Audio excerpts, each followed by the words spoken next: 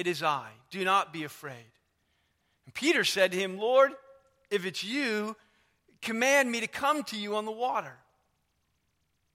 And so Jesus said, "Come."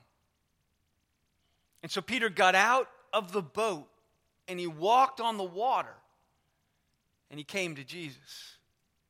But when he saw the wind, he was afraid and he was beginning to sink, and he cried out, "Lord, save me." And Jesus immediately reached out his hand, he took a hold of him, and he said, "Oh, you of little faith, why did you doubt?" When they got back into the boat, the wind ceased, and those in the boat worshiped, saying, "Truly you are the Son of God." Pray with me. Father in heaven, we come to you this morning. We sit at your feet. We long to hear you speak. So even as we come to your word, we know that apart from you, we can do nothing. So we long for you to soften our hearts and open our minds and speak into our lives in ways that matter, and that you would lead us forward in faith, that we might serve you well. We ask it and we pray it in Jesus' name. Amen. This is one of those stories, it's really a shocking story of the supernatural. And if you've been in the church or grown up in the church or been around for a long time, the story is so familiar to you that it's so familiar to you. Familiarity breeds contempt at some respect. But if you were outside of the church and you were to hear this story, your eyebrows would go up, your eyes would get wide, and you'd say, "What? He did what? He walked on the water?" Like, I've been around for quite a while now, and that's something that just doesn't happen. That doesn't happen. It doesn't. The laws of nature are pretty set. They're pretty firm. We test everything by those laws. Jesus is doing the impossible.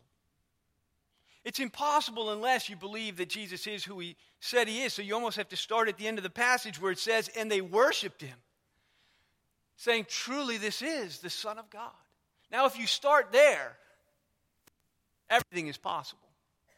If he truly is the Son of God and worthy of our worship, the Creator, the one who made the laws of nature, can do whatever he wants. And so it's this great story where Jesus sends the disciples on. They've been this day of ministry and teaching and working with crowds of people. And in verse 22, we're told that Jesus sends the disciples ahead of him across the lake because he wants to dismiss the crowds, right? He wants to disperse everyone. He needs a little downtime, right? I would call this, Jesus wants to have a quiet time. He wants to have a time of personal worship and devotion. He goes up onto the mountain, dismisses the crowd, sends off his disciples, and he goes and gets alone with the Father. And he spends time with him in prayer and fellowship and renewing himself for life and ministry and to do the ministry that God has called him to. We're told that by the time Jesus is done praying, that the boat is quite a ways out.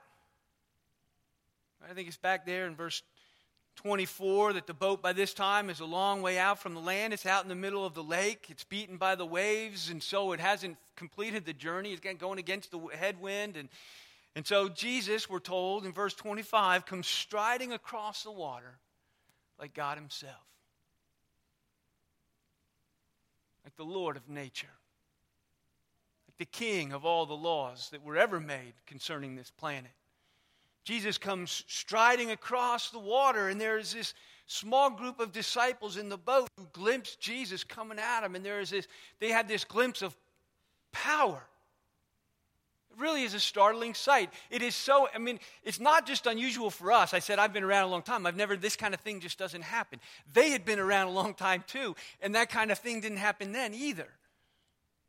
This was an unbelievably, if you're out on Chickamauga late on Saturday afternoon and you look out and you see a guy walking across the water, you like slap yourself and you get your binoculars out and you'd look again. They get this glimpse of something that scares them to death. Because this sort of thing doesn't happen. There's a power at work here that I don't understand. There's a power at work here that supersedes and overrules everything I think I know. the Son of God, who they learn to worship, strides to them on the water. He comes to them in power. And the first thing that he does, seeing their terror, and it literally says, doesn't it, in verse 26, the disciples are terrified. They think it's a ghost. They think there's got to be some explanation. It's got to be supernatural in some respect, but they go to ghost. I don't really believe in ghosts. But there they go to superstition. What could this be? Who is this guy? It's not the first time they ask the question. It's not the last time they ask the question. Their entire walk with him over these years is figuring out and answering that question. Who is this man who speaks to the wind and waves and silences them and calms them? Who is this man who overrules the laws of nature and walks on water? Who is this guy? And Jesus consoles them. He says, relax, you guys. You don't need to be afraid. It's me. It's me. So there's this recognition. It's not Jesus' ghost, it's Jesus. It's the real Jesus. It's our Jesus. And Peter's thinking he's my Jesus. Because you see this little movement that I think is just fabulous between verse 27 and verse 28, where Jesus speaks to them and he tells them, don't be afraid. And then in verse 28, Peter answers him. You got to love Peter.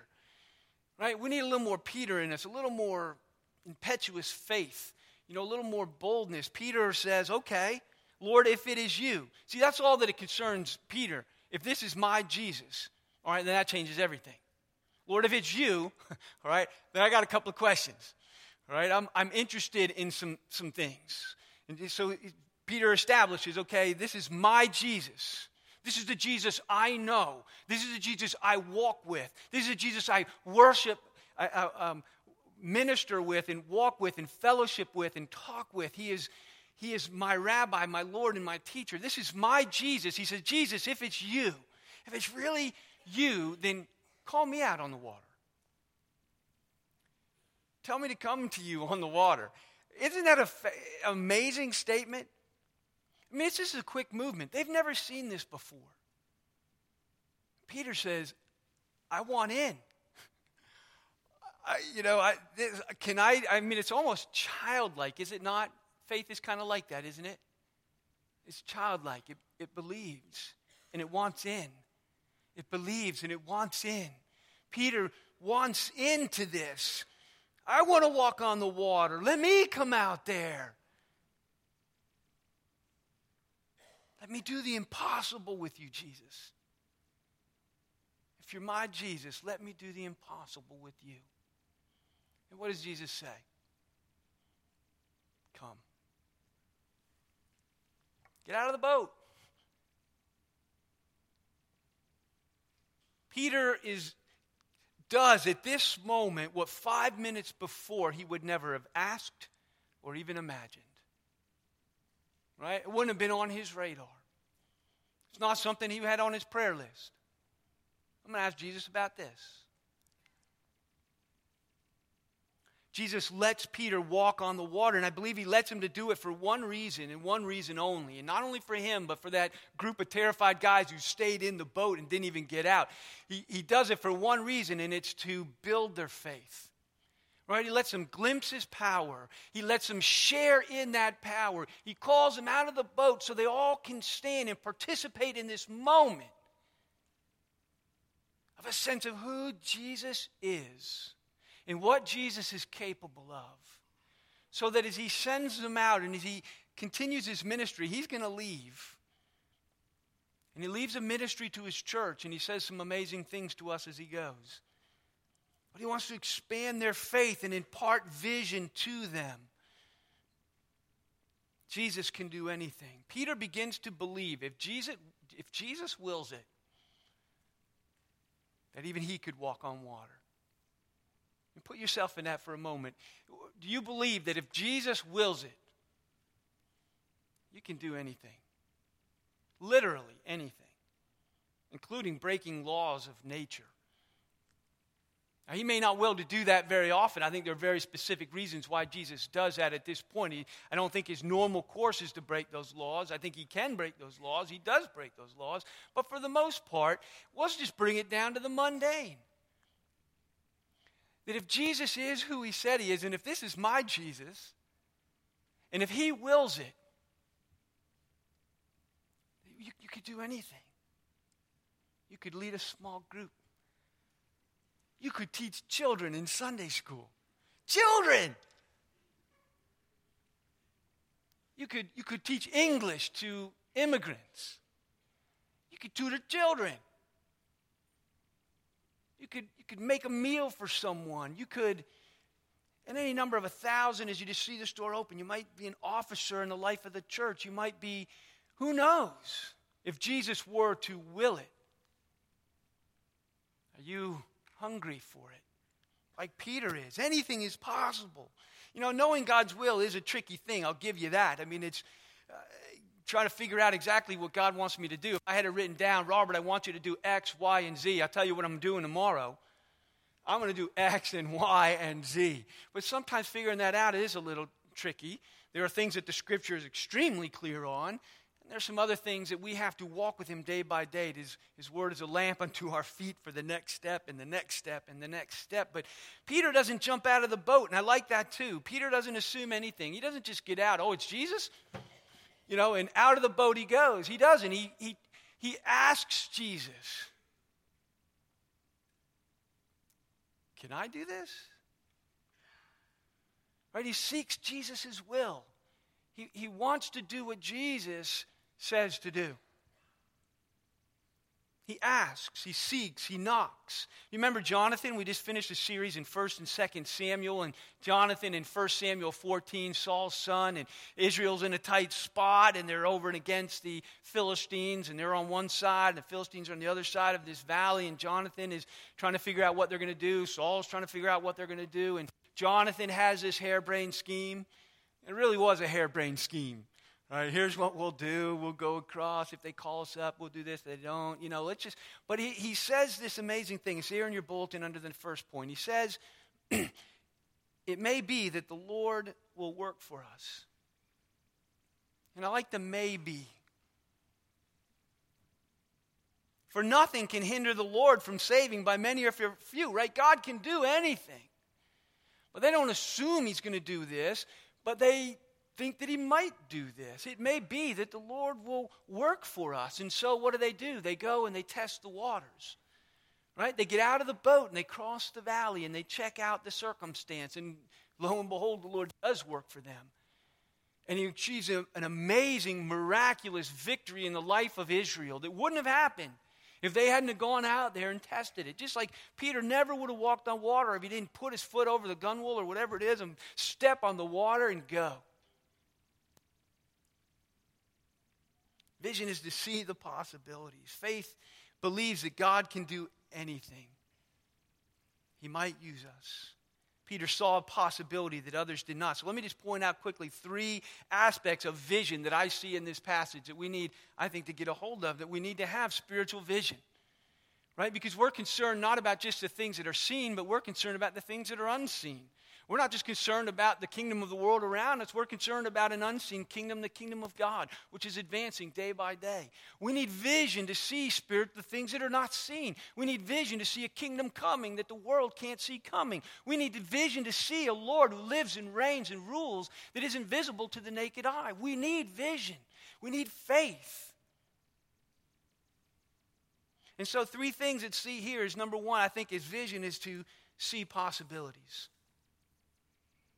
Right? Vision isn't about seeing just what is. Because you can look at what is right now, and what is, well, it's what it is. But vision is about seeing what could be. Right? Vision is about seeing possibilities. If God were in it, then what? Right? If Jesus were in it, if this is my Jesus, then what? What's possible? What might he will me to do? So it's the ability to imagine a possible future. It is a sanctified dreaming. If God were in it, if God were to will it, what is God doing? It asks those questions. What is God doing? What does God want to do? What does God want to do through me? What does God want to do through my church? It's not a perfect science. I grant you that. We walk by faith and not by sight. I don't have a formula. I don't have the playbook. It's stepping out in faith because it just may be that the Lord will work for us. So vision is to see the possibilities, but vision is also to believe in the power of God. Because to see the possibilities has everything to do.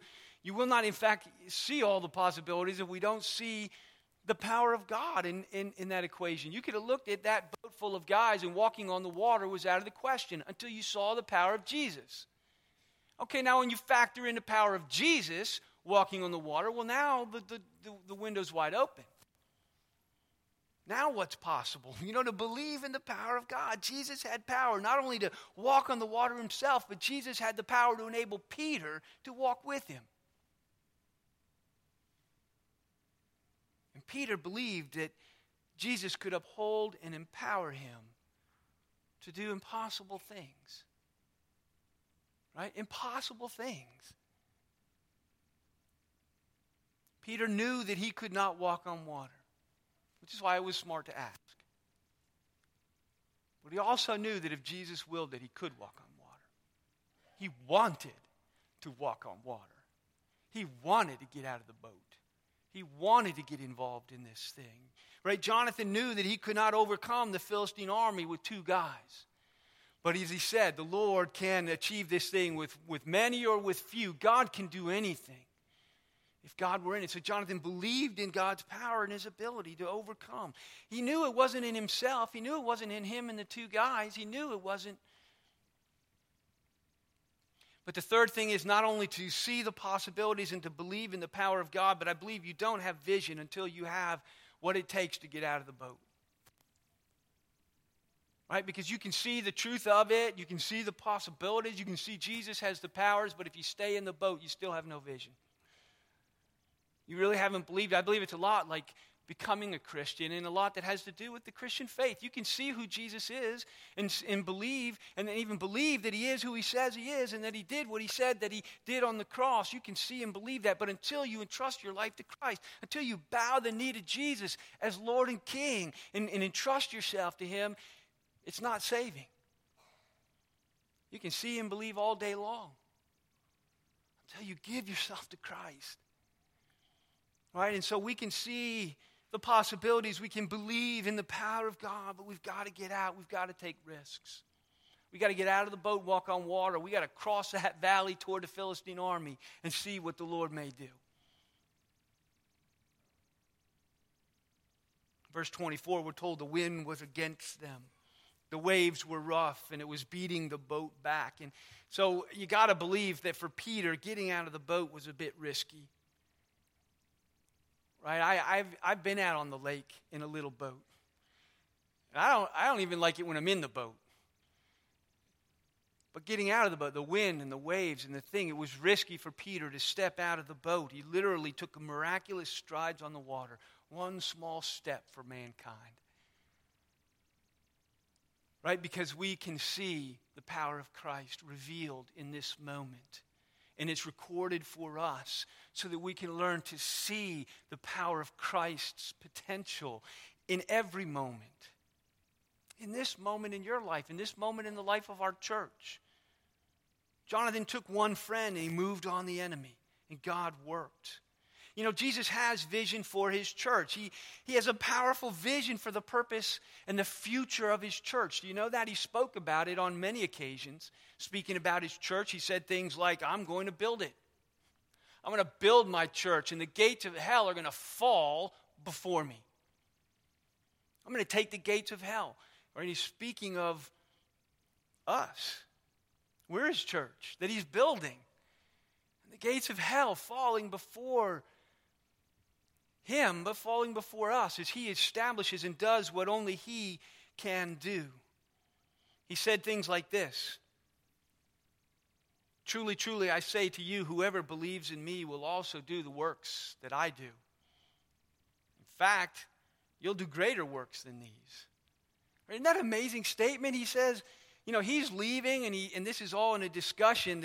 That verse right there, John 14, it's under number 2 in your bulletin if you haven't found it, is part of his little discourse in the upper room as he's telling his disciples, basically, I'm leaving, and then he teaches them about the gifting of the Holy Spirit, the outpouring of the Holy Spirit. And he says, you need to understand, you've been walking with me, you saw me calm the wind and the waves, you saw me walk in the water, you saw me feed the 5,000, you saw me heal the lame and the blind and the sick, you saw all these things, and he says, now you guys, I'm leaving, and the Holy Spirit is coming, and here's the deal.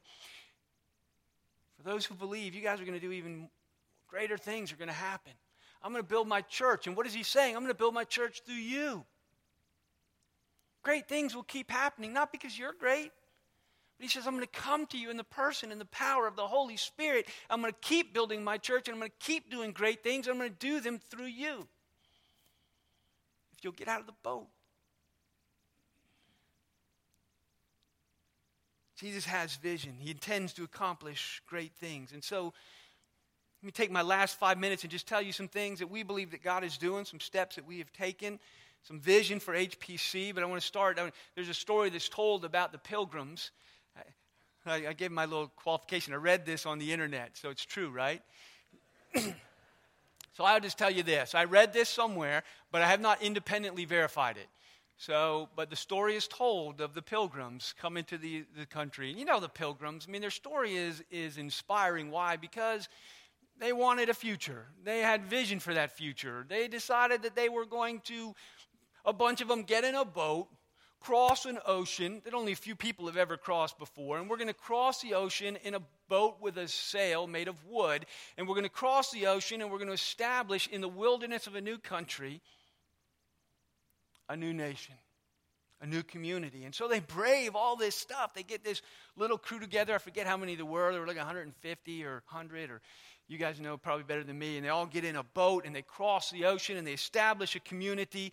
In the first year, they establish a settlement. But in that first year, half of them died.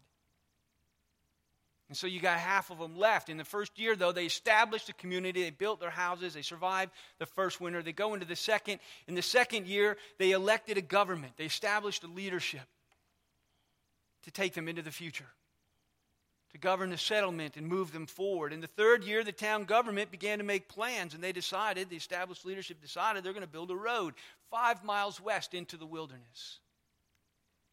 In the fourth year, the community decided to impeach their leadership and drive them out of office because they're wasting public funds building a road into the middle of nowhere.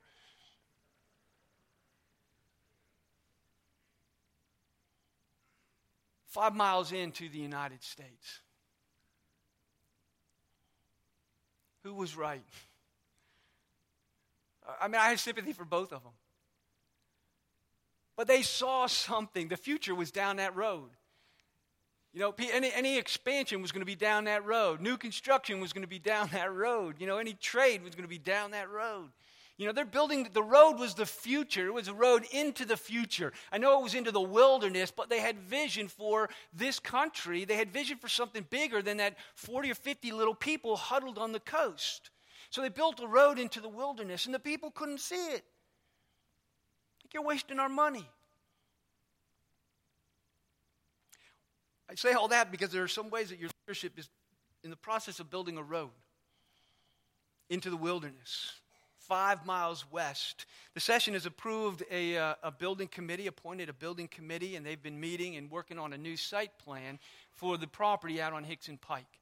It's a property that we own outright. We don't owe any money on it. We own this building outright. There's some money sitting in the building fund. We sold a strip of land a few years ago. 2 or 3 years ago, that put some money in there. It's designated money. It went into the building. It came from the sale of the property. It went into the building fund, and it sits there for the purpose of advancing our work and development of that property in the future.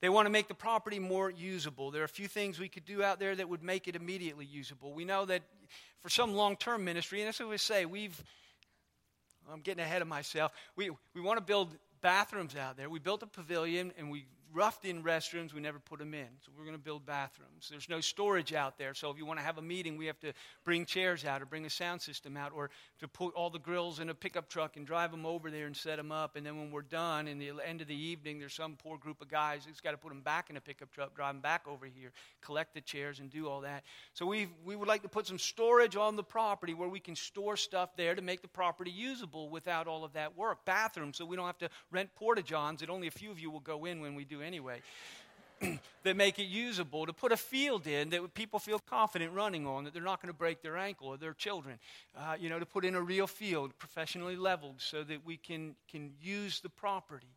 A volleyball court for some of us from the men's retreat, we always wanted one of those. So, we have to balance investing in ourselves and investing in infrastructure for ministry with actually developing new ministry. And we believe that we're doing both of those. We've been investing here. Our philosophy the last couple of years has been investing here so that it would put us in a position to do stuff there. And we have been investing here. We started using some projection, and we started, updating some things here. We've put in one projector. We intend to put in a second one. And some of you are thinking, why? But there are about 20% of you thinking, thank goodness, because there are about 20% who can't see the screen, which is why most churches have two screens, so that you can see them both. There's some things we still want to do and to develop here to make this most usable for everyone as we grow, and to create some infrastructure here and begin to create infrastructure there. Short of building a multi-million-dollar building, there are things we can do on that property that would make it more usable, that will get us over there and put us in a position, a beachhead, to begin to do ministry in that community. Right? The leadership believes it's time to invest in that property because it believes a number of things. We believe that God gave us that property and that it's part of our future. I don't know exactly what part of our future. And people push me on that. And then they're, you don't know exactly what God's going to do out there. I'm really not. It could be a church plant. It's one of those things that we could do, get something small built out there and plant a church. Second thing we could do is multi-site. A lot of folks are doing it that way. It's a viable way to do ministry, is open a second site out there where we are a multi-campus church, and it's part of us under the same leadership. A third thing we could do is it could be the first step to move out there. We could always do that. There are a number of things we can do, and I believe that God's going to do one of them. I'm not certain which one. But Stonewall Farms is a growing community. There are 200 to 300 houses that will literally be built on the other two sides of our property over the next 2 to 3 years. Stonewall Farms already has, 300 to 500 units.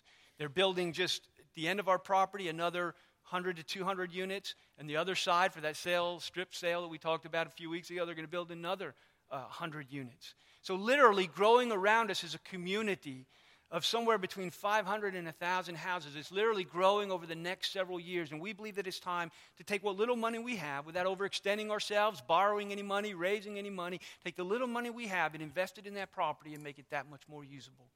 One step, beachhead into a community where we can begin to do ministry there. If it's part of our future, then part of the church is in that community. And so we want to take that money and invest it incrementally over on that property. It's a road literally into the wilderness, so to speak. But it's a beachhead for ministry, for outreach. So we're asking you to pray with us, to pray for the church, to pray for the future, and to dream with us. God, what do you want to do on that property? And if he wants us to get out of the boat and do something, I'm all for it, but we're asking, Jesus, if it's you, if you're in this, what do you want us to do? Where do we go from here? And we're not only expanding ministry out there, and we're expanding ministry here. You've seen it with our ESL, English classes, and our tutoring ministry and the block party over the last number of years. We're expanding our diaconal and mercy ministry in a number of other ways. Let me just close with this thought. How about you? As a church, we're dreaming. Putting our toes in the water. We're trying to get out of the boat and see what God wants to do. But how about you? Where does God have you personally and spiritually? What are your spiritual dreams and aspirations? That if God were in it, if you had a glimpse of his power, and yes, indeed, it was your Jesus, coming to you, holding out his hand and saying, come. Get out of the boat. Walk with me. Walk with me into the impossible. Walk with me into the future, into the building of my church, and let's see the gates of hell fall. I don't know, but I encourage each one of you to dream your dreams. To dream and pray for your church. Are you tired of sitting in the boat? Do you see the possibilities? Are you ready to test the waters? Pray with me. Father in heaven, we thank you for the way that you love us, and that you have not left us alone, but you have poured out your Spirit on your people. You have come to us. You have not left us as orphans. You walk with us day by day, our Jesus, the Jesus, the Son of the living God who walks on water, who does the impossible, who builds his church. Lord Jesus, we come to you and we long to get involved. We long to reach out and walk with you. We long to see your kingdom built, and we long to be a part of it. Will you indeed renew and refresh us in the life of your Spirit? Open our eyes that we may see. Give us faith to believe in what you can and will do. And by all means, Father, help us get out of the boat. For we ask and we pray it in Jesus' name. Amen.